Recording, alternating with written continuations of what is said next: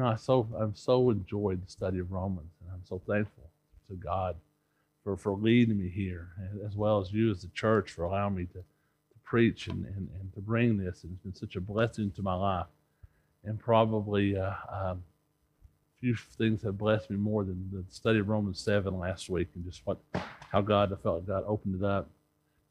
Something I heard years ago that really touched me, that at the time I didn't quite understand what it meant, but as I go through, as time goes on, more and more, it becomes, I love what it means to me more and more. I heard John Piper saying years ago, he was encouraging at a pastor's conference, and he said, I hope, as he talked to these pastors, I hope that you have a list of passages, either mentally or written down, that you don't understand. You have this list of passages that doesn't make sense to you, and that you occasionally come back to and read and study. And he said that's such a gift. And at the time I thought, well, it was interesting, but I have to say that I can amen that most wholeheartedly. There's something really good about having passages that make no sense to you, and you come back and you study them and you look at them, and it may be years and years and years before they ever make sense.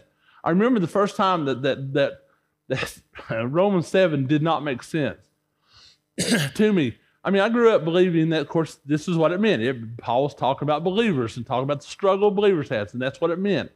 And the first time that I read another understanding of that, and I thought, oh.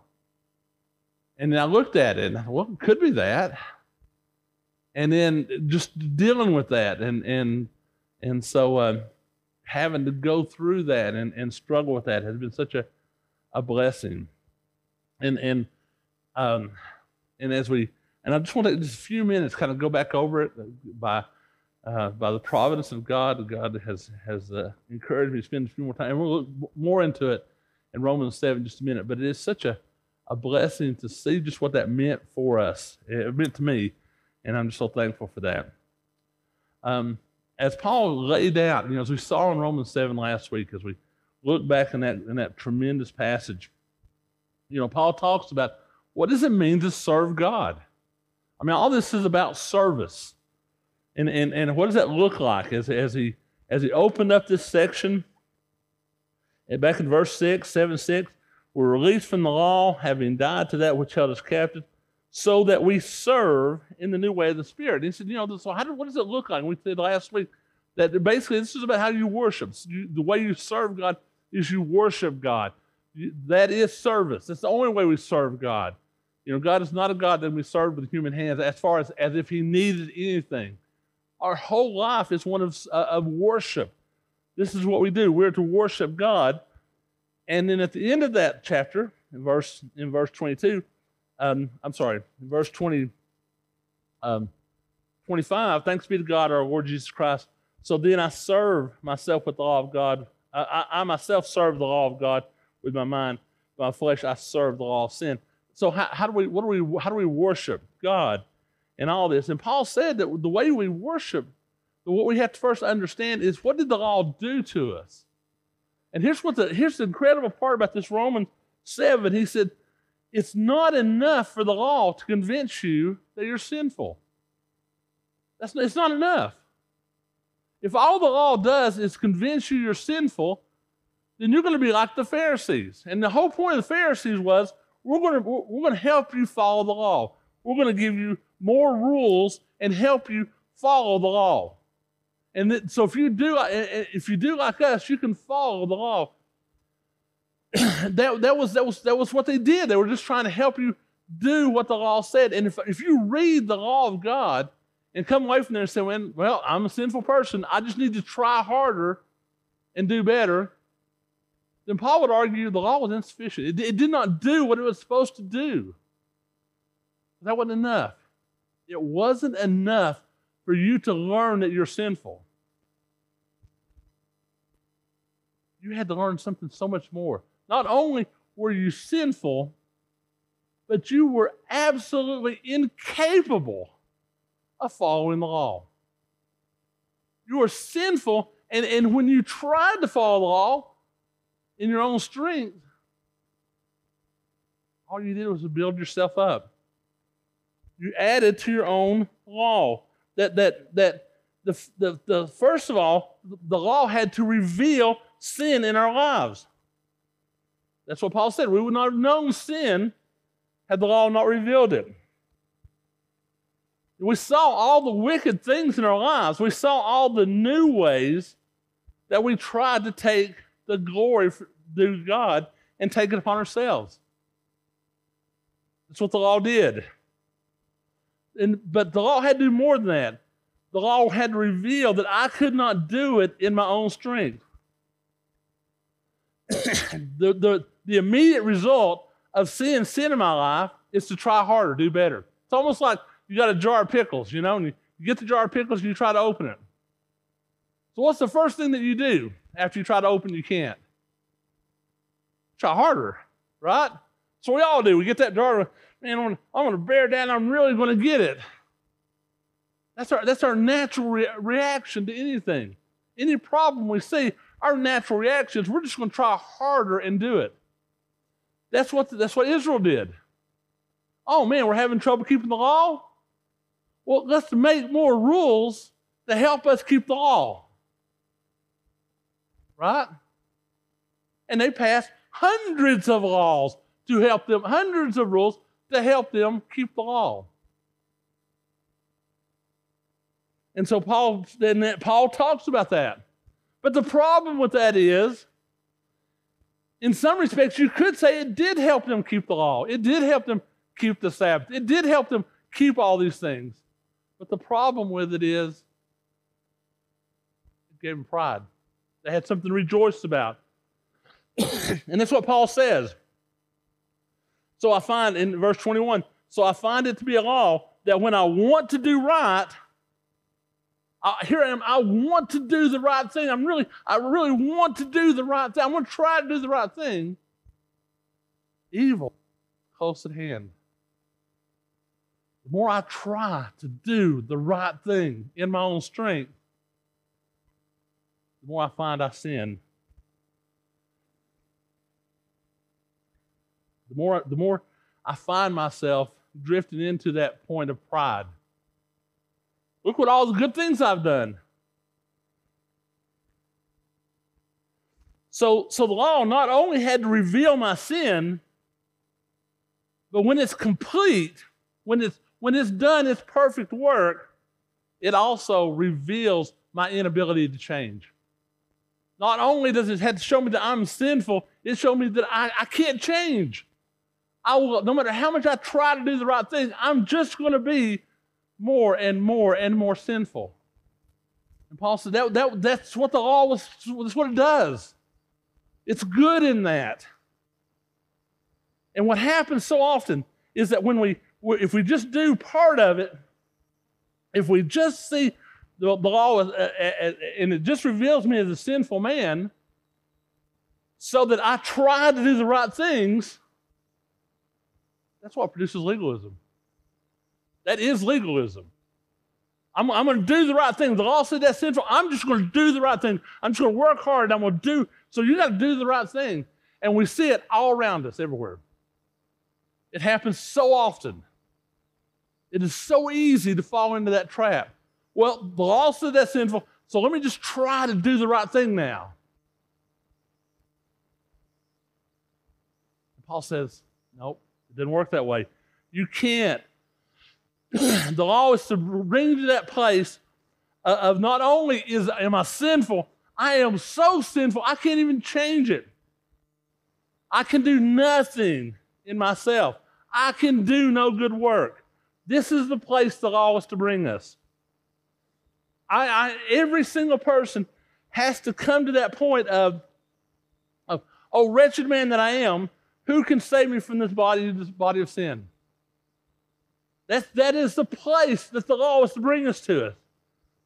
So when the law is properly applied to my life or to anyone's life, the result will be a constant calling out to Jesus Christ. Oh, wretched man, who can save me? Praise be to my Lord and Savior Jesus Christ. That this is where I go to. That everything you see in my life that is done, that is good, it is done by the power of God. And it's interesting to see what Paul's done in the book, isn't it? When you look at Romans and you kind of take it, it's really interesting to see what he's done. Paul said that basically, as he's discussing salvation, in chapters 1 through 6, he discusses what salvation, what's happening at salvation. What does that look like? And then chapter 7, and he talks about that salvation is this justification of God, that Jesus Christ died on the cross, and that we're justified by God. And then in chapter 7, then he said, this is what the gospel salvation looks like from our point of view. Because in chapter 7, we have this gospel presentation right here. Then he said in chapter 7, the law came and you had to recognize sin. For you to understand the gospel presentation, for you to understand your need for Christ, you first must recognize sin, that you're sinful. But that wasn't enough just to see yourself as sinful. You also had to see your absolute helpless condition. So Paul said not only in chapter 7 is the recognition of sin, there's the recognition of our weakness and our inability to do anything about it. We are sinful, and there's nothing we can do about it. No matter how hard we try to do better, the more we try, the more pride it leads in us. The better we do, the more pride it leads in us, and the more sinful we become, which is incredible. The more I try to do good to myself, the further I get away from God, because I'm trying it in my own strength, and the more pride it builds. And then also in chapter 7, we have the recognition of the beauty and worth of Jesus Christ. That is salvation. There it is, which brings us to chapter 8. In chapter 8, I've called it the application of the gospel. You see, because it wasn't, and it's so funny because you look at all the different outlines, and what they generally have is the application starting at verse 12 or chapter 12. You guys know the verse. Therefore, present your bodies to Christ.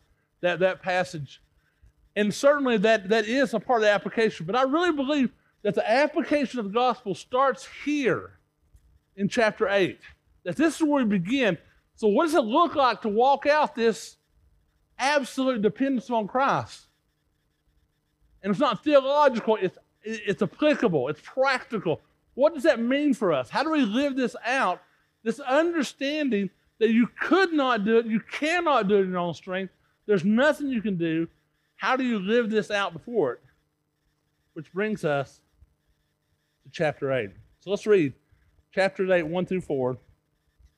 Or chapter 8, verses 1 through 4, and see how far we can get through that this morning. Romans 8, verses 1 through 4. There is therefore no condemnation for those who are in Christ Jesus. For the law of the Spirit of life has set you free in Christ Jesus from the law of sin and death. For God has done what the law, weakened by the flesh, could not do. Excuse me, by sending His own Son in the likeness of sinful flesh, and for sin, He condemned sin in the flesh in order that the righteous requirements of the law might be fulfilled in us, who walk not according to the flesh, but according to the Spirit. There is therefore now no condemnation for those who are in Christ Jesus.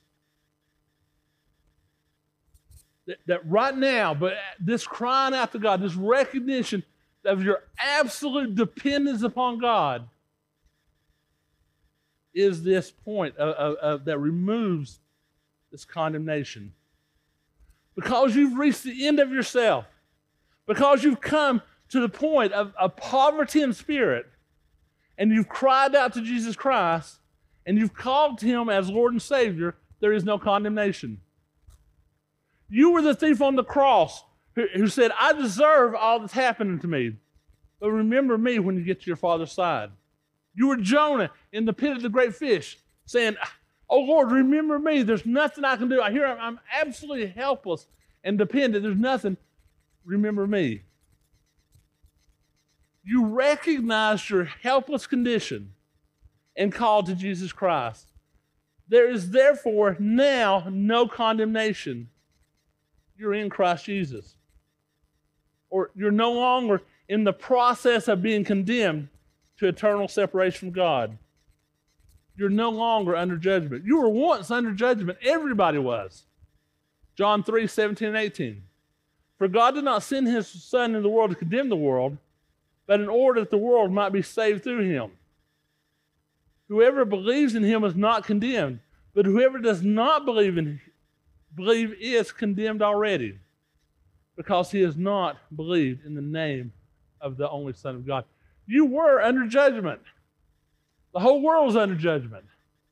But now you believe in Jesus Christ, and now you're set free from that. There is no condemnation. You are declared righteous. God has spoken the words, righteous. He has justified you. He has, and as we said so many times, the words of God are creative. God speaks and it happens. God speaks and righteousness is created in you. You're righteous. And here's the incredible part about this, is there's nothing you can do to change that. I can't add to that righteousness. I can't do these things and become more and more righteous. It doesn't work that way. And neither can I do those sins and lose that righteousness. There's no condemnation. I mean, think about that. There is no condemnation. It didn't say, well, there might not be any condemnation. Or it could be there's no condemnation. He's saying there is no condemnation. Now. So, it's all set, right? That's it. We're good. And so here, Paul really gets into the very nature, by implication, in the very nature of what it means to believe. What does it mean to believe in Jesus Christ? It's not about believing that Jesus existed. Many people believe Jesus existed. Many people believe Jesus existed. It's about believing that you are absolutely helpless without him. That to believe in Jesus means you recognize your helpless condition without him. That there's nothing you can do without him. It's a declaration of your absolute dependence upon him. But this release from condemnation is not for everyone, right? Just for everyone that is found in Jesus Christ. And we've talked, what is it? And Paul has spent a great deal in chapter 6 talking about what does it mean to be found in Jesus Christ. That means you were in him at his death. He is your federal head now. And all of the righteousness he did, it can be said, it can be put upon you. And he's going to get into that. And really, when you think about it, what more do we need to say? I mean, what more can you say than this? It's such an incredible verse that there's no condemnation. When you think about all your sin and all the things you do wrong and all the mistakes you made, and God said, there's no condemnation in that. There's none.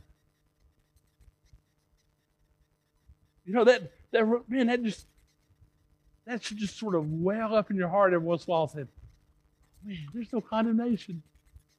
I sinned, I blew it again. But praise be to God, because I knew, I'm helpless without Christ.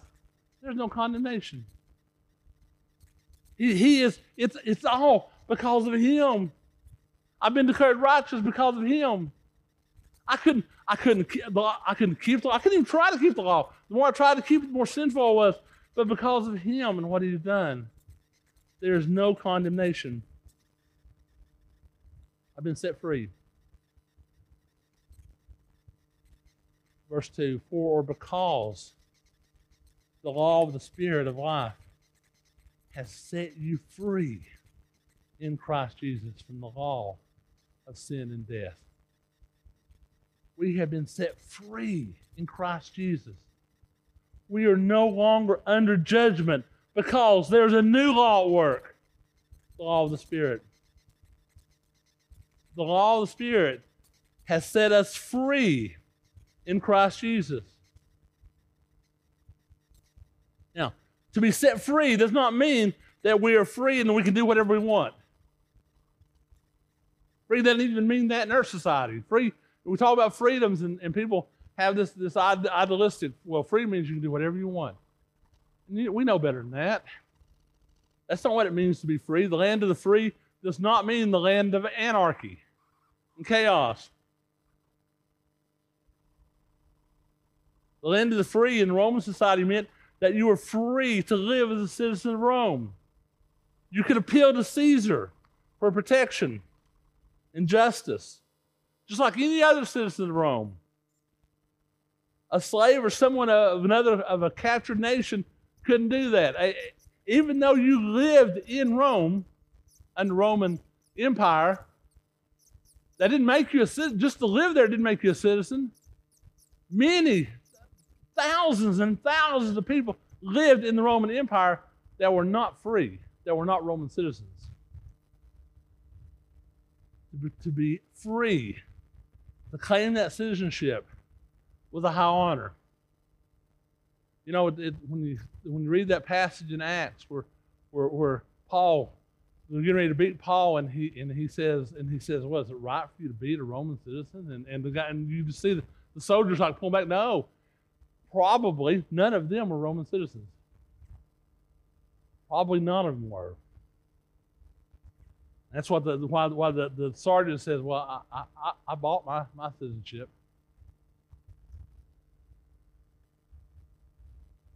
Such a big deal. The question here then is, what does it mean to be under the law of Spirit? What have you been set free to? And this really goes back to the whole purpose of the law and why God handed it down to Moses.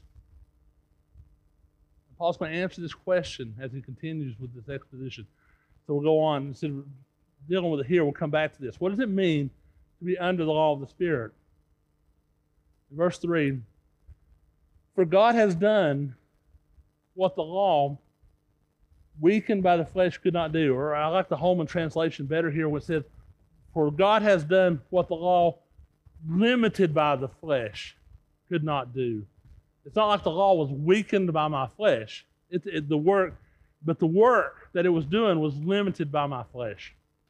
So the law was given so that all mankind could do something. But because of our flesh, it was not completed. So God had to do something else so that it could be completed. So this purpose, so what God was, the purpose of man had to be completed, God had to do something else. And what he did was send his son, Jesus Christ. By sending his son in the likeness of sinful flesh, and for sin, he condemned sin in the flesh in order that the righteous requirements of the law might be fulfilled in us. God sent his son, Jesus Christ, the incarnate, to become in the likeness of sinful flesh. Now, not sinful flesh, but its likeness. He wasn't in Adam, so it wasn't sinful.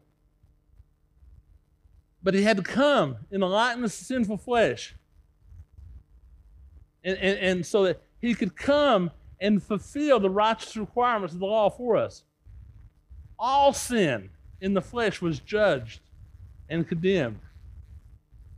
You know, you might have had a case before God for your sins had not Jesus not come to the earth to live that perfect righteous. You might have been able to say, well, God, you're right. I mean, I couldn't do it, but nobody could. Nobody could ever live the righteous before you had Jesus not come and did that in the flesh. Jesus did, relying upon God, relying upon the power of God.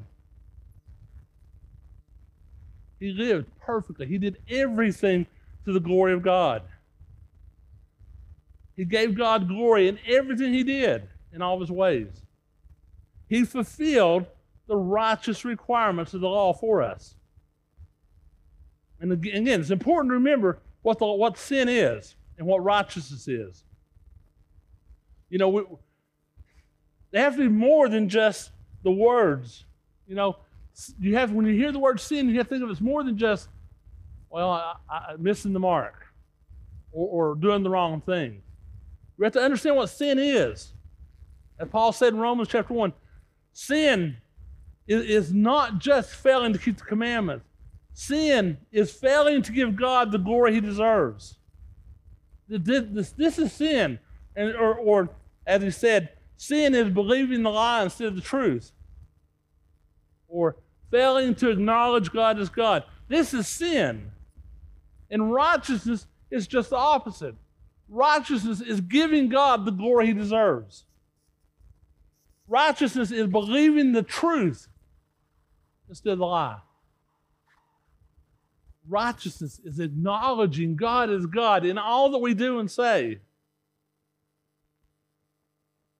So what was the righteous requirements of the law? It was by following the law, you would give God the glory. By following the law, by doing what the law said, you showed the world, I believe the truth of God instead of the lie, that it's all about me. By following the law, you would acknowledge God as God. And you know, the old law was picky, wasn't it? I mean, you had to do it exactly right. You couldn't get close to it. You couldn't just sort of do it. It demanded absolute obedience. And that was the righteous requirement of the law. In Christ, we fulfilled that. Because he fulfilled that, and since we were in him, it could be said that we fulfilled it. Hebrews 7.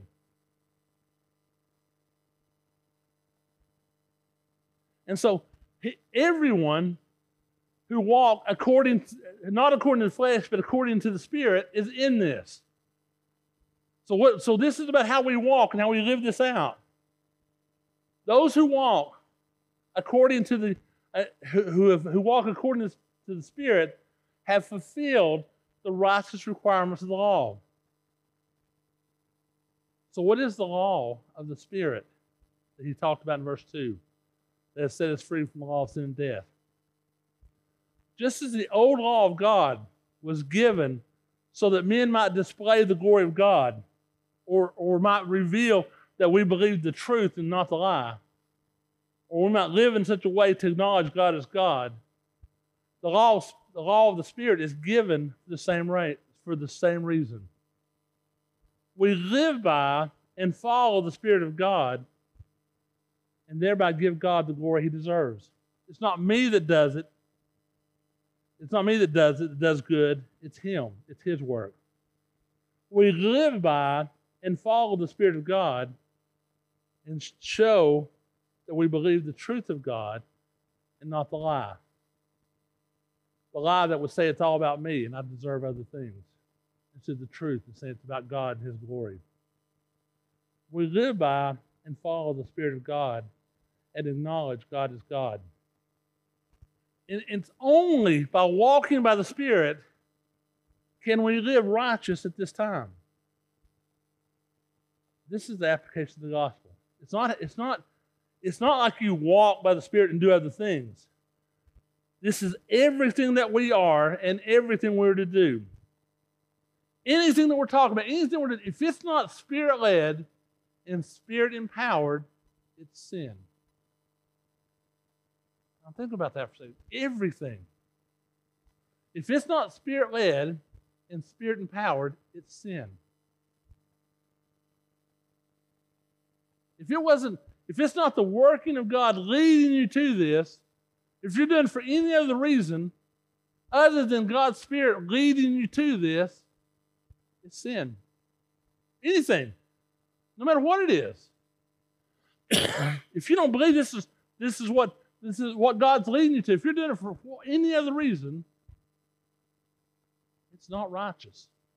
Now, understand, again, there is no condemnation for those who are in Christ Jesus. If it's God's Spirit leading you and you're leading it out, there is no condemnation. And the reality is we all fail in this. But it's coming back to that point of saying, God, I need your Spirit to lead me each and every day, because if I leave it to myself,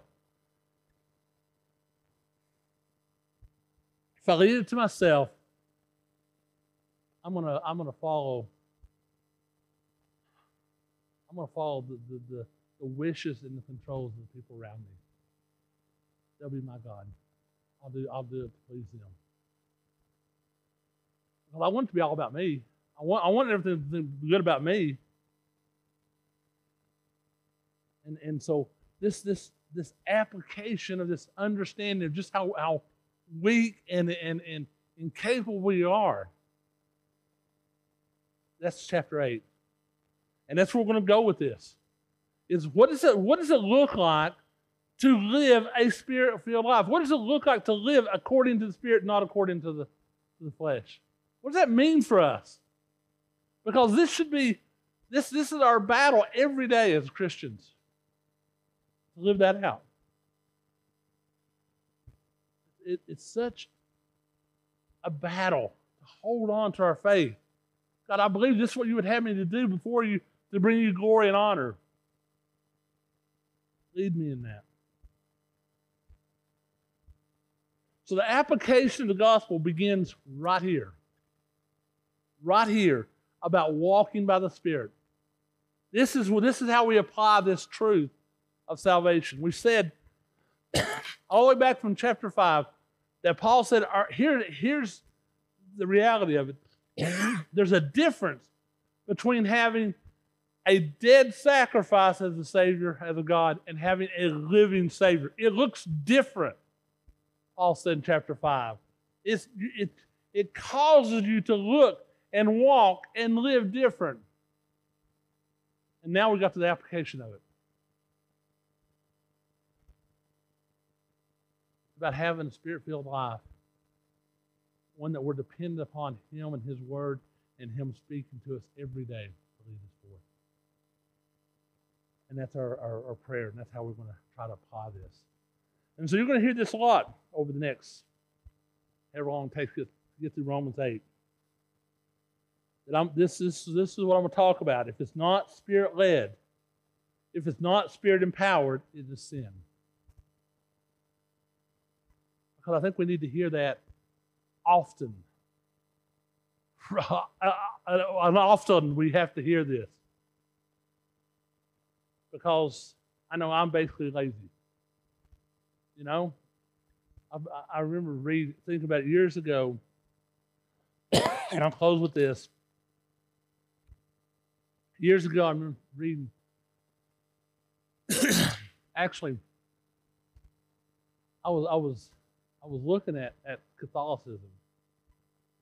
I want to be right. I want to know what I believe, and I want to do it, right. And so, it's the old religions. So I was looking at it, and I was reading the prayers of Catholicism, and I remember thinking, I kind of wish somebody would write down all my prayers. Here, pray this now. I'm lazy. I want an easy button, and I wish somebody could say, "Okay, now, Matt, you sin. This is what you got to do. You got to pray this. You got to do this." Man, wouldn't it be great? There's a part of my flesh that said, "Yeah, I'd like to have that written out in concrete. This is exactly what you do." Unfortunately, it doesn't take any faith in that, does it? And so it is the struggle. What does it look like to be Spirit-led? What does it mean for me tomorrow? What does it mean for me this afternoon to be Spirit-led and Spirit-empowered? So as I think about my Bible study tonight, am I going to do this because, it's what I'm supposed to be doing? It's the habit. Or am I doing it because I come before God and say, God, is this what you would have me to do? If that's not the reason, then I shouldn't do it. If I'm doing it simply because, it's a habit and I want you guys to think I'm really spiritual and really great guy, it's the wrong reason to do it. anything. And that really is my struggle, my temptation. And I'll share it with you. I want you guys to think I'm a really great guy. I want you guys to think I'm really spiritual. So my temptation is to do these things so that you'll think I'm all that.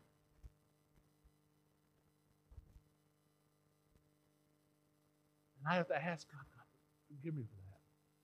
Because I really want to come to this and say, you know what, I'm gonna do this because I feel this is what would please and honor you, God, not because I want people to think I'm a nice person.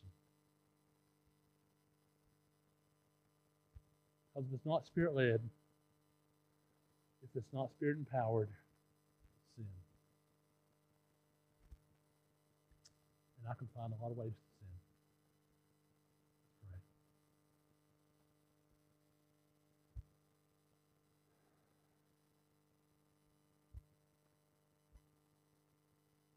Lord, we are so absolutely dependent upon you for life and breath and direction and leadership. And God, I'm so looking forward